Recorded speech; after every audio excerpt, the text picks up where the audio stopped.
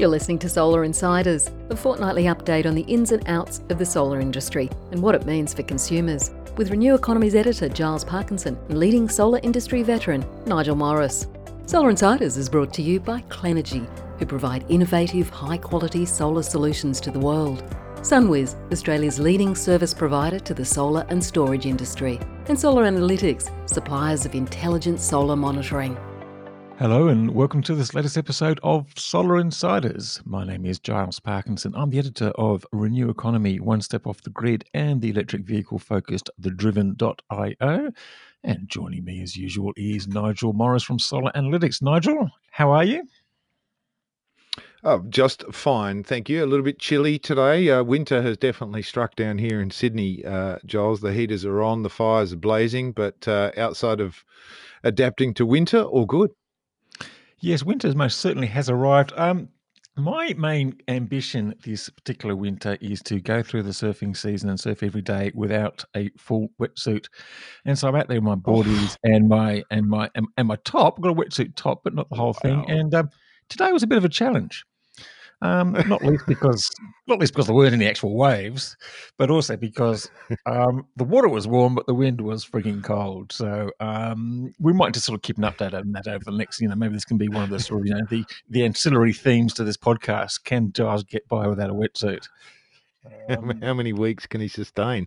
Well, I'm super impressed. I know some people who are iceberg swimmers, and my wife loves a cold swim. I couldn't think of anything more horrendous in my life. So I'll leave it all to you and watch with a warm hoodie, maybe a little beachside fire from the distance, and I'll give you a round of applause.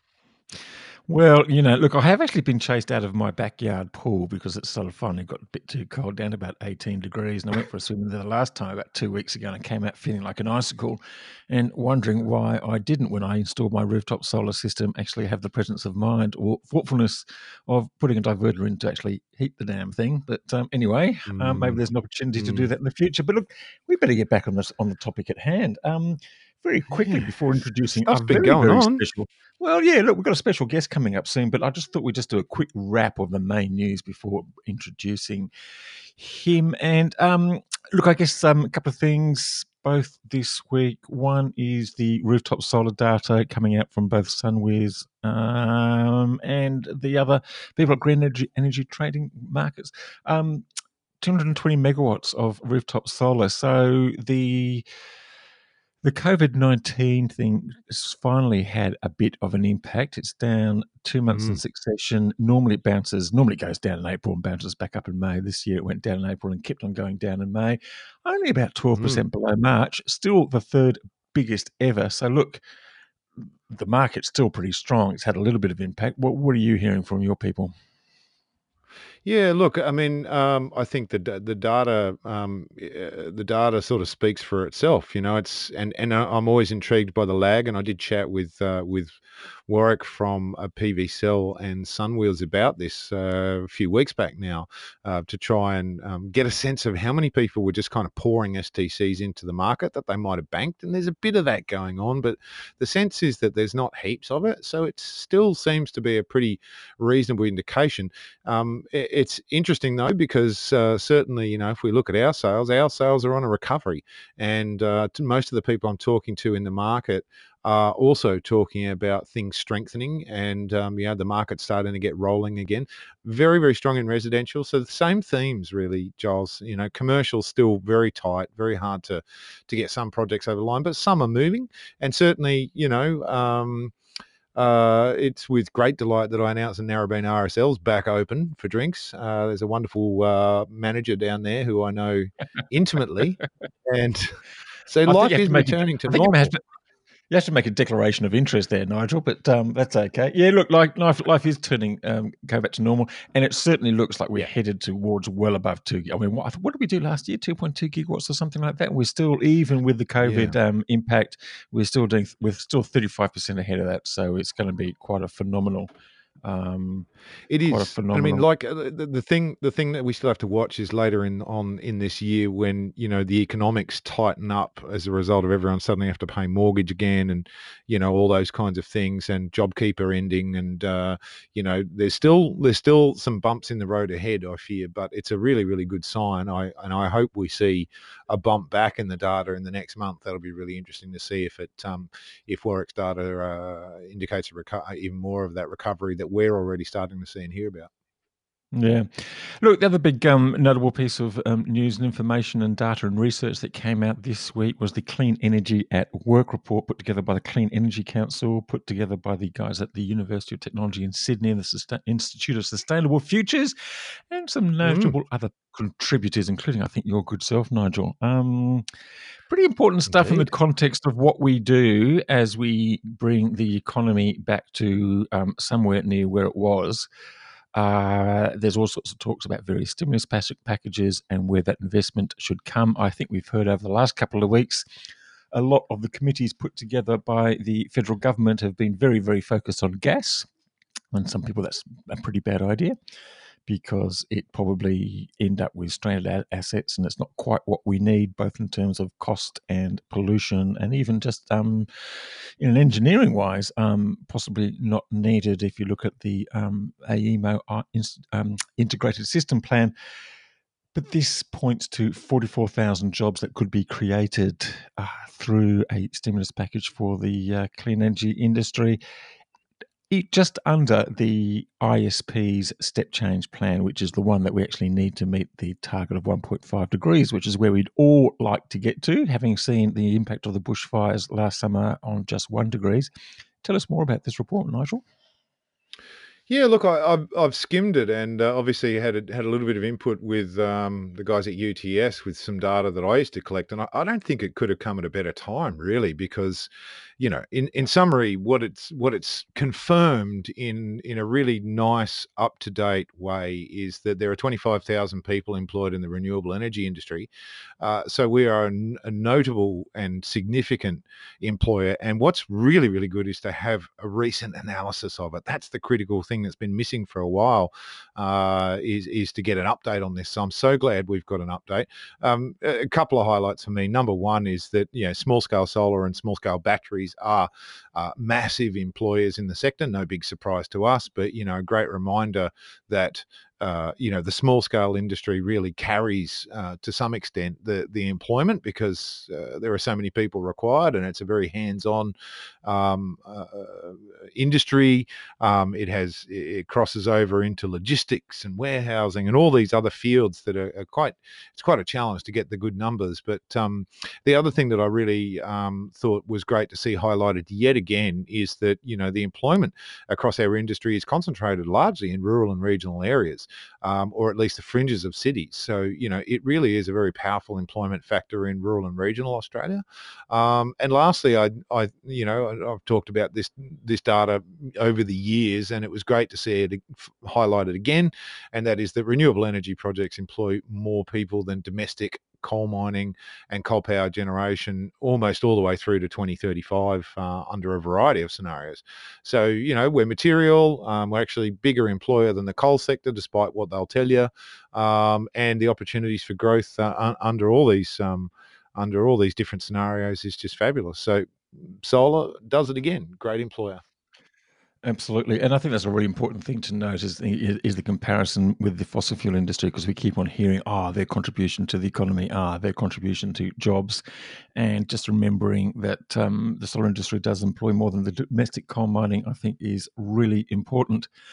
Look, I just take this opportunity to thank our sponsors.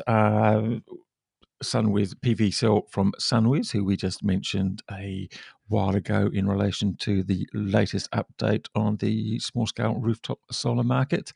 Cleanergy, we had Sean Goodsey on our podcast last week, and it was good to hear from him as looking at how we're going through the pandemic, and also the market for framing technologies, etc., and also Solar Analytics, which is your good company. Look, we've got Very special guest. You've sponsored us right from the start, and we really do appreciate this. And I think it's probably time that we introduce our special guest. And I think your boss, Nigel, Stefan Indeed. Be Younason. nice to him You, now. you better sit up straight, I think, Nigel, and mind your P's and Q's. Stefan, welcome to the podcast. Thank you very much, Giles. It's nice to be here. Look, it is great to have you here. And look, once again, just directly to you, thank you very much for your support for this podcast. I think it's very much appreciated by us. And I also think it's really appreciated by everyone in the industry that this podcast exists and it's an exchange of ideas and keep people informed and in touch with what's happening in the industry. We've got you on because one of the issues that we're facing in the solar industry, and we've seen this in reports from the energy networks, we've seen this report from COAG, we've seen it in the reports from from AEMO, in their renewables integration study, in their integrated system plan, the need to manage or to at least get some insight into what's happening with rooftop solar. Now, rooftop solar is already sitting on 2.2 million households. It's probably going to double and triple and even quadruple that over the next 5, 10, 15 years. It's going to be an extraordinary contribution to the nation's grid. I mean, I think there's estimates between 25 and 40% contribution to our energy supply will come from distributed energy, which is primarily rooftop solar, but also with the added technologies such as battery storage, demand management, and electric vehicles. Now, you guys have just put out a report, a bit of a sort of a blueprint or a guide to the way that people need to start thinking about rooftop solar and the way it's managed and the way it's monitored. Tell us a bit more about it, Stefan, and why it's important. Yeah, thanks, Giles. Look, this all came about because I'm not sure if you know, but Solar Analytics is the largest provider of energy data, particularly DER energy data, to the market. We provide data, anonymized and aggregated data from our fleet of 38,000 real-time sites to most of the DNSPs, AEMO, and a whole host of other bodies, including the Energy Security Board, most recently. What all of that taught us is that every time they saw the data, they went, oh, this is so helpful. It will help us manage the grid more cost effectively. Do you have any more? And we went, well, no, but we're only one of dozens of companies who are collecting data very similar to this. The problem everyone has is we're all collecting it slightly differently. And that makes putting it together into something that is useful to help us plan the grid of the future very difficult. So what we did was we got together with Enphase and GreenSync and Switched-In and Fronius and Tesla and Sonnen and WattWatchers, and I'm going to forget someone here, Edge Electrons and Redback. And basically, I think between us, we covered 50% of the new systems being installed in the market. And we said, all right, we're already collecting this data most of the time. What is the right data? So we put a stab at that, and then we went out to all of the DNSPs, AEMO, the ESB, the AER, the Clean Energy Council, the Smart Energy Council, the Solar Energy Installers Association, Solar Cutters, the Energy Networks Association. If there's a 3 or 4 letter acronym that we have not been talking to in the last 12 months, I'll be gobsmacked. And to their credit, this is very acronym rich, actually. I'm a buzz with acronyms, not Giles, a buzz. But to their credit, every single one of them responded positively. They all came back to us with really good suggestions. Many of my initial suggestions were thrown out the window as being completely daft. And we came to a place where we got, somewhat surprisingly, complete agreement on it. And there was a lot of discussion. In fact, the Clean Energy Council described it as the issue. This is Darren Gladman, real industry veteran, God bless him. He said this issue generated more discussion than anything else he's ever done, which is impressive. And we've all agreed and we've all signed up, and it's now been released out there. And it basically says, what is the data that we all need to collect in its voltage, its total site consumption is really important. It's total site generation, it's real time 5 minutes, and it's active power, reactive power, voltage, frequency, and so on.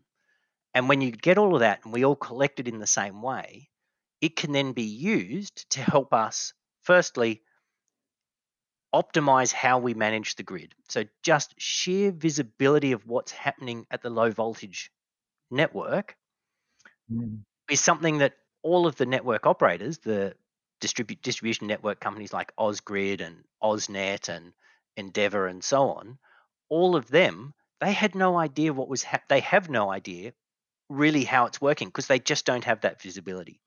So this need is the first step, the first critical step for us in moving towards our future nirvana of a two-way grid that automatically does everything beautiful for us, totally clean and reliably at the lowest possible cost.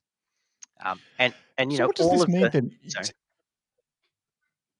Yeah, sorry. No, you complete that, and then I've got a question I for was you. just going to say, all of the DNSPs came to us and they said, look, there's a beautiful one. They call it the onion diagram. They said, you know, we're at the really outer bit. Before we can get to the inner juicy bit, which is the virtual power plant, we first need visibility, and then we need energy flow visibility, and then we need, and go right at the very end, that's when we can tell you what signals we need to help us manage the grid. But before we can tell you what we need to know what we have. So will this form part of what the AEMO will put together? It's sort of talking about a new rule change. It's talking about new inverter standards. It wants to have that visibility, particularly on all new installations that come onto the market. Is this going to be?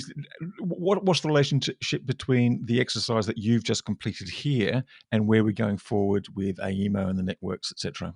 Great. Yeah, so I want to stress it's not, I mean, Solar Analytics has been one of the lead drivers, but it's really been an industry-wide coalition of people who've done this. And, you know, particularly, you know, GreenSync and WattWatchers and Enphase and Fronius and so on, they've really stepped up and been very instrumental in this. So it will be, AEMO has had a huge amount of input into this, and we've been working very closely with them. And so the next stage is that what this guide says is, this is what data we need to collect. The next stage, which to be fair is a little bit tougher, is how do we actually safely and securely, and making sure that we satisfy all of the privacy concerns and everything like that, give that data to the people who need it to make our energy system work better, or sell that data to the people who need it. How do we make it available to them? And so that's work that will be coordinated by AEMO, and there's already a lot of work through the ANU and their API working group, who are looking at IEEE 2030.5, and there's another AEMO group. There's a whole bunch of, there's a number of different groups, you know, Project Evolve and people like that who've been looking at how do we do this. So AEMO, if this rule change gets approved, which I think looks likely, will then be the one who will lead and coordinate that. So they'll bring all of these groups, including ourselves, together so that we have an industry-led understanding of what data we need to collect, how do we share it with the appropriate parties so that everyone's privacy and everything else is respected. And then finally, what do we do with that? How do we then use that to make our network stronger and more resilient and lower cost for everyone? I suppose it's understanding the nature of the data, which is really important here, because that is then going to sort of govern the sort of decisions that AEMO will make. And one has to hope that this is going to be nothing but beneficial in the long term, because, as you say, the market operator probably needs the visibility over distributed energy, particularly is going to form such a large part of the contribution to the grid.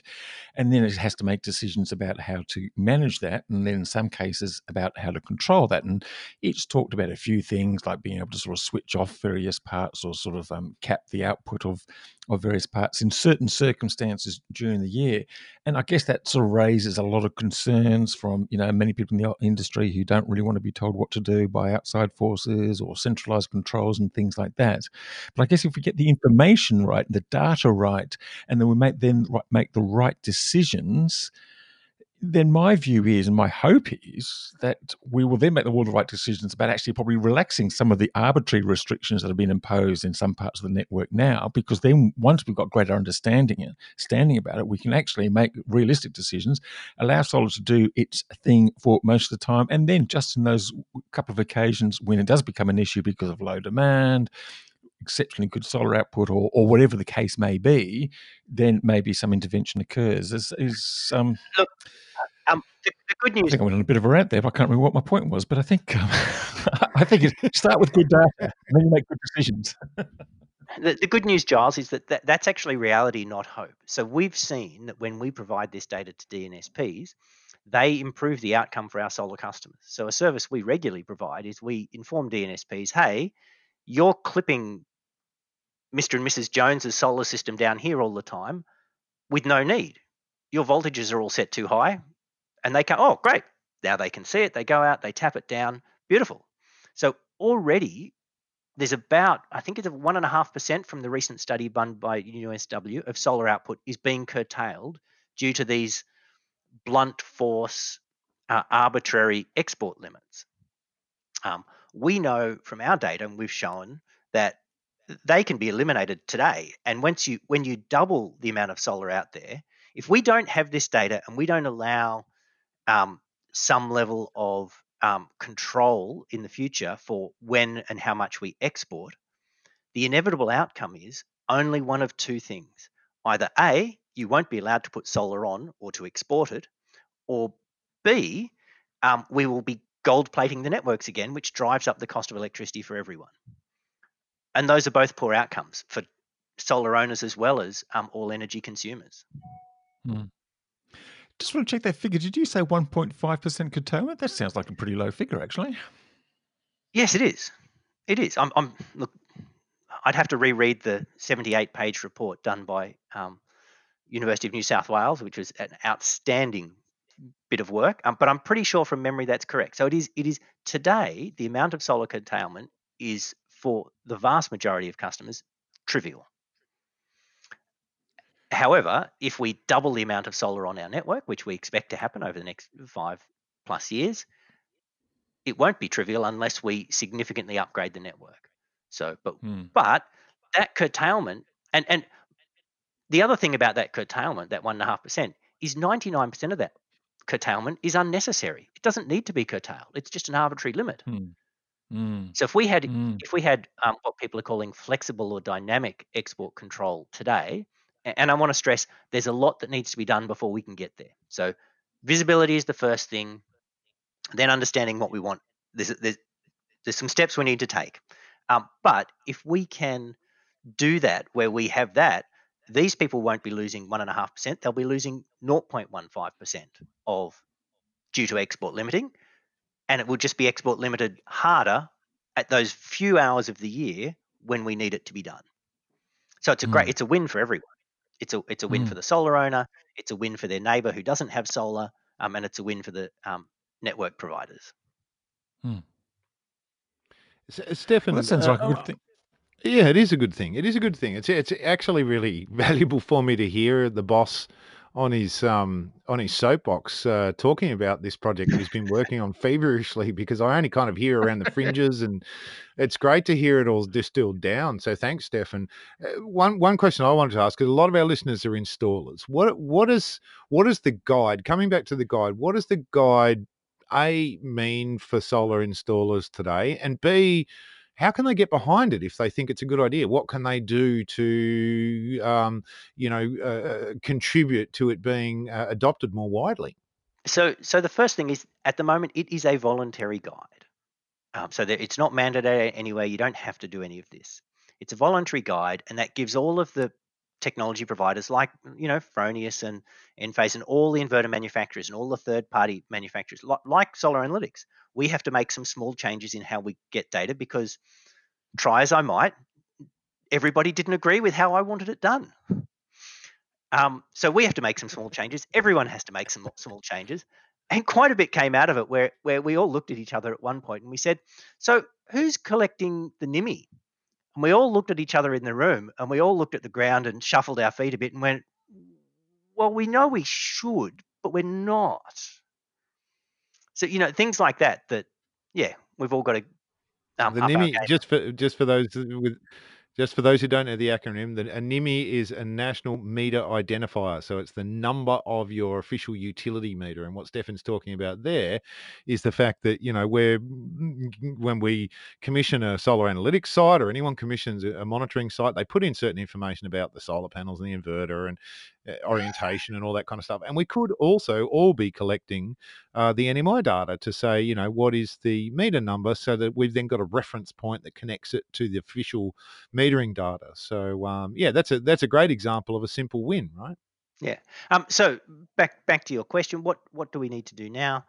So the key thing is adding in consumption. So you can do that with a Fronius, a SolarEdge, a Tesla, or so on. Like almost every single inverter on the market is already capturing or able to capture 90% of what we need. So capturing total solar consumption is really important. And it's important because it lets you see the energy flows and lets the networks and AMOs and the universities who are all modeling this stuff understand much better the impacts and what our opportunity is. So, and that particularly comes into things like demand response and so on. So understanding those things is absolutely crucial. So as an installer, to get behind it, look, we would encourage you to install, the smart meter. I think Fronius, Enphase, they all have one. Most of them are now trying to encourage you to install one as well. Convince your customers to pay the extra couple of $100 to stick in a consumption meter. And there's two reasons for doing that. Firstly, it's good for the industry, but secondly, it's great for the customer. We have shown that people who monitor both their solar generation and their energy consumption have a much better experience of solar, because they now can see when they're consuming, they can see how to change that, they can see what to do, all of those things.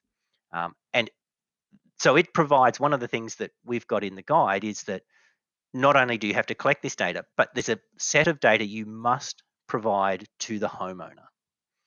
So, we had input from the Energy Consumers Association, who were really explicit with us, and we took that on board, that you need to get homeowners' consent for all of this, and you need to provide them something in return, which is a rich level of real-time monitoring, which shows consumption and generation. And that we know ourselves that provides real value to our customers. That's absolutely right too, and it's not just because people spend the rest of their lives just sort of glued to the monitor. What usually happens, and I think it happens in a lot of different technology. Well, some of us might stay glued to the monitor for the rest of our lives, but that's probably our job or our sad outcome.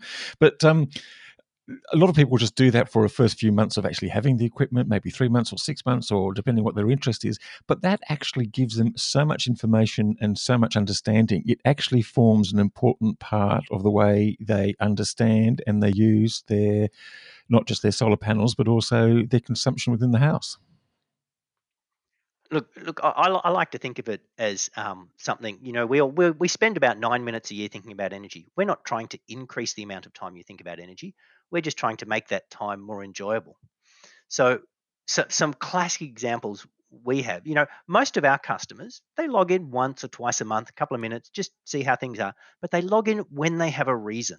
So their reason might be like you, Giles. When do I charge my electric vehicle? When have I got lots of solar so I can charge my electric vehicle? How much should I be charging it at the moment so I just use the solar? Someone might be using it to say, when do I put on the dishwasher? When do I put on the pool pump? Those sorts of things. Another one, it's a great argument settler. So we've had numerous examples of people ringing us up and going, you just won me an argument. Thank you very much. I'll buy you a beer.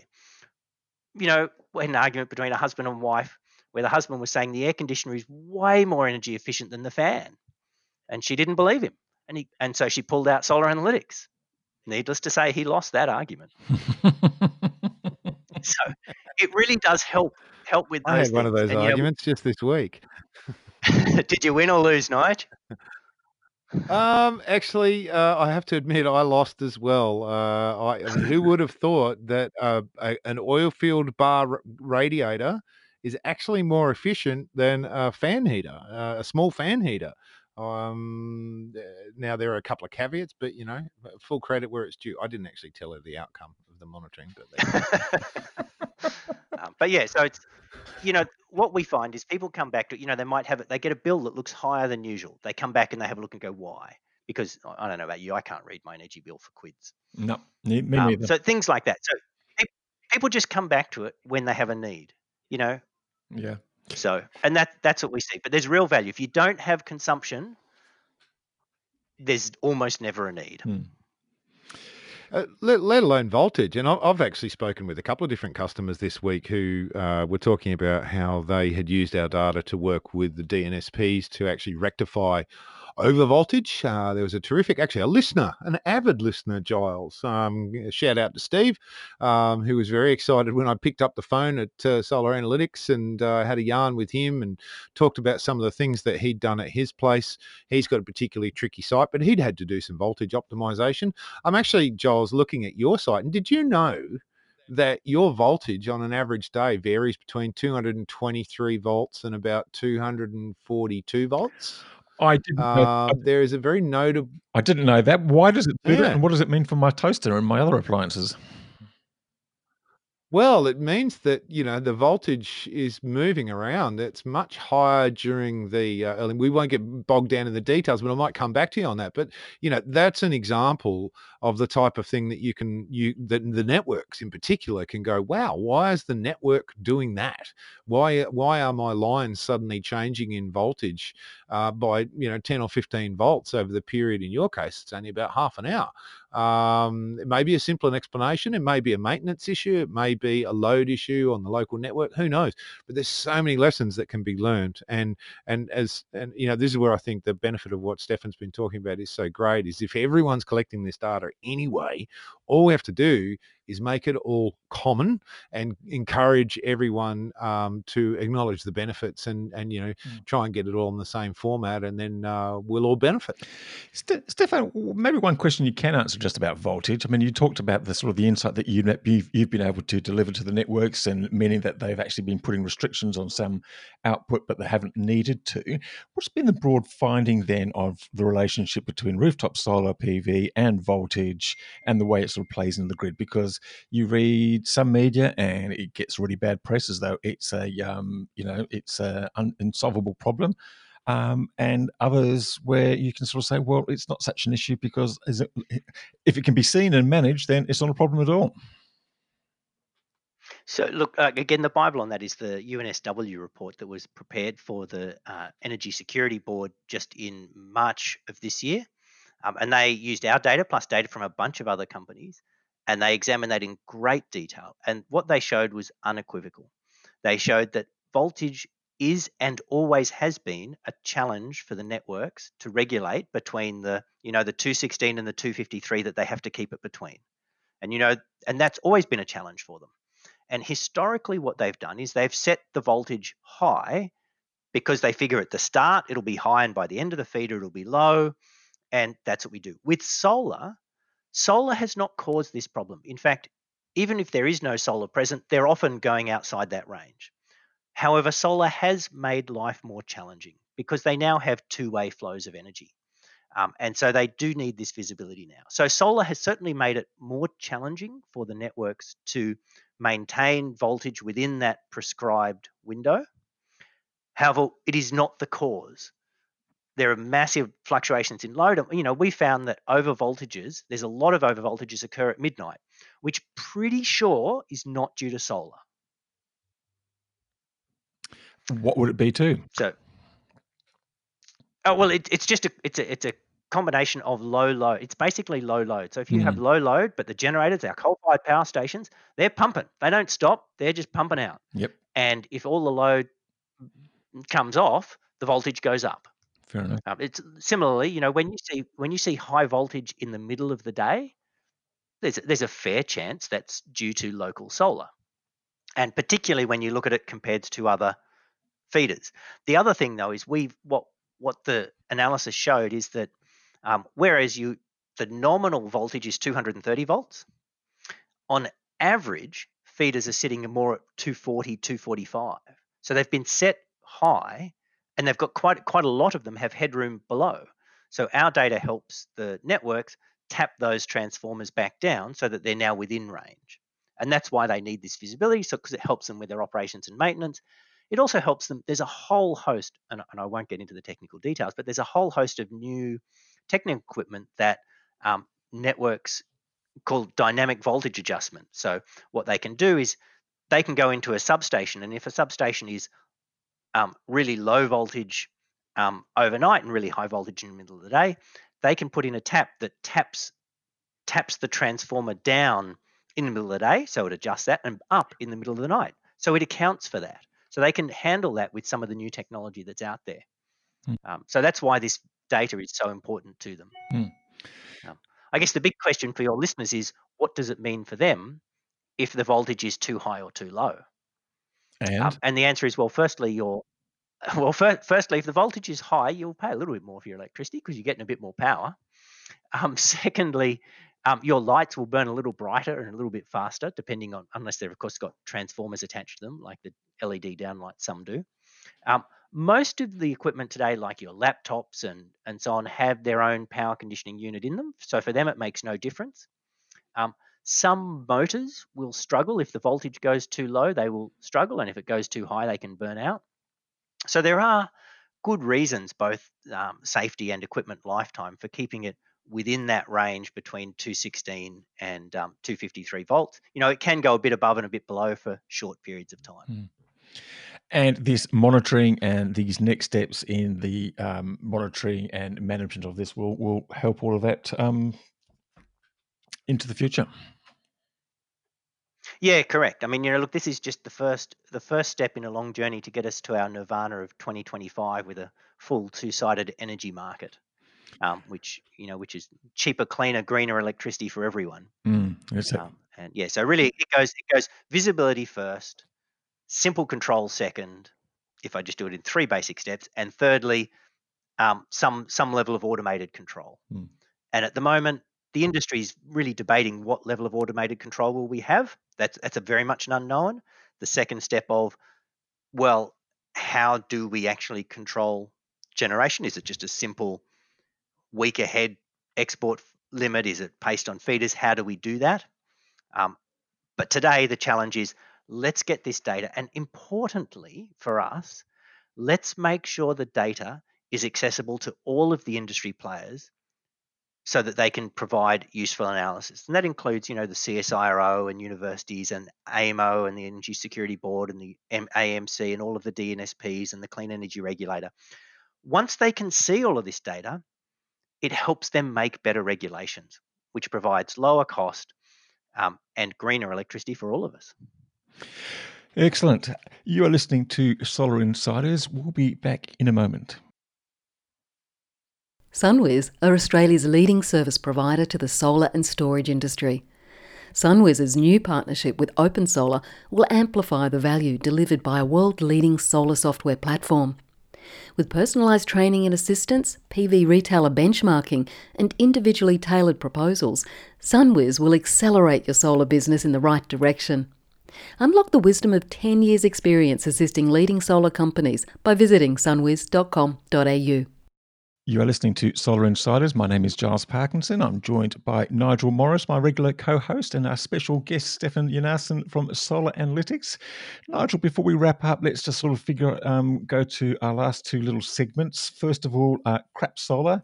You've got some news about the decline of telemarketing in solar, which I'm guessing is going to be a good thing.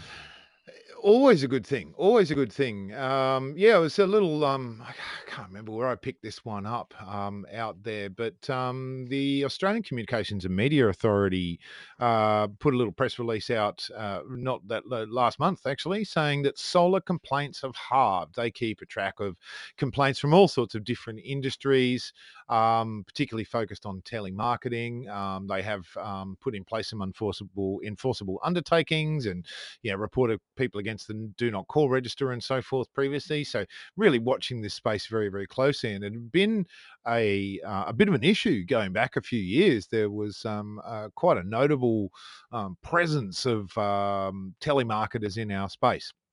But it's dropped down now from almost 3,400 to 1,700 complaints in the last year up until March 2020. So that's a very, very small number now. Great news.